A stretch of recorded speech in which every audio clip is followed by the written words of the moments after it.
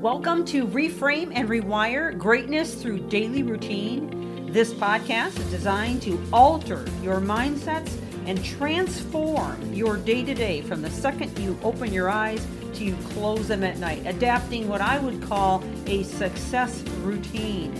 This series is liable to change your life, and it's never the big things that you do, but the littlest things you do every day that make the biggest difference. And now, on to the podcast. Thank you for joining. Welcome back to the podcast as we continue in the series on resilience in times of change. Yesterday, we left off discussing how we can become our own hero. And we really covered a lot of seeds that you can sow into your life through good habits and good methods and systems that you can lock into on a daily basis that can completely change the game for you, not only personally but professionally and in every other way. Now, I want to continue. I've got just a couple left on this list, and then we're going to dive into some more really important material that I believe is going to give you a good foundation to turn around whatever is coming unraveled in your life, because it always boils down to the decisions that we're making and whether or not we decide to be reactive to everything that's happening to us or to be intentional and create a blueprint, if you will, for our lives. And that is the reason behind this entire series. And also, it is a workshop that I offer interactively with audiences through virtual or in person. Obviously, there's a lot more interaction that goes on when it's in the form of a workshop versus a podcast.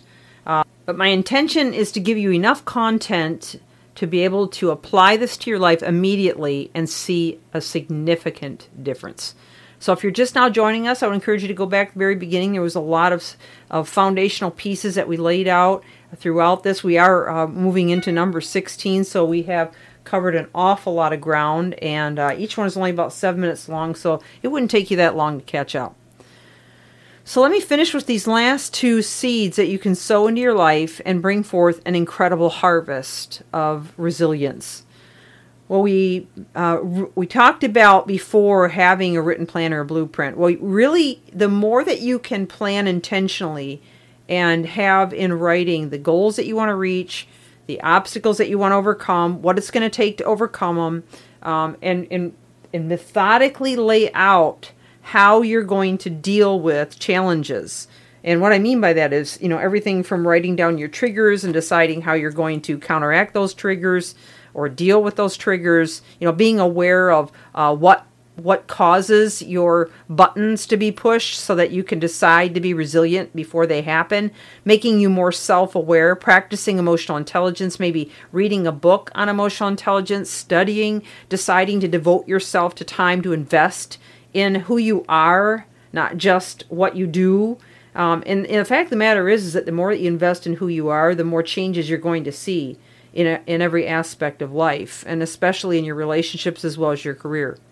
So having a written plan, actually laying it out, and one of the things that I've often heard other leaders on subjects like this share is if you write them out every day, you're more likely to do them, simply because it's fresh in your mind. And when you write, you turn on both right and left centers of the brain, so it becomes easier to retain and just stay present with you. So throughout the day, you look for opportunities to practice it, but you also look for opportunities to invest in it further and become more aware of it, making it a cognizant effort to change it, okay? And then finally, a coach or a mentor, if you feel like you can't do this on your own, you need an accountability partner. I mean, a lot of people kind of know what to do, but they don't really have anybody running alongside of them that can encourage them, hold them in account, and give them some guidance along the way. You can always look for a coach or a mentor. And obviously a psychiatrist or a psychologist might be more fitting for you, but get the help that you need if you need it. All right? So now I want to just share this quote from Les Brown because I happen to love it. Other people's opinion of you does not have to become your reality. And writing down quotes like that and putting them on your mirror or keeping them in front of you, and any other quote that you might like, just to keep yourself in a posture of reframing every time you are tempted to not be resilient or to choose to be reactive to anything. But looking at this from a practical perspective, and we mentioned this earlier on in the series, that from the surface, if you have something bad happen to you, somebody offends you, hurts you, pushes your buttons, hits your triggers, and you keep thinking about it, in days it becomes a mood.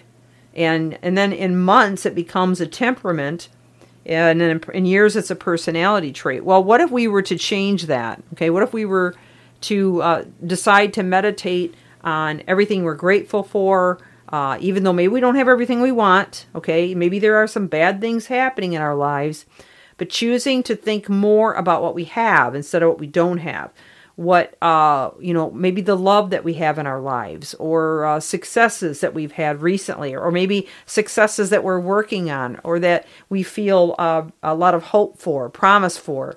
Those kinds of things, if we spend more time, visualizing in those areas and expecting the best instead of expecting the worst, what could happen to us? Well, in days it become a mood, and people would be like, wow, what's up with you? You're a different person today. And then in months it can become a temperament, and people are like, oh man, I don't know what you've been doing for the last several weeks, but keep doing it. I really like this about you. This is a huge change.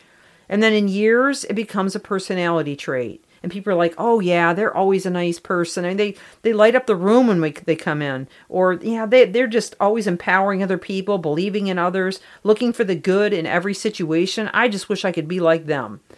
And that's how it happens, okay? Because you're literally rewiring the neural networks in your brain.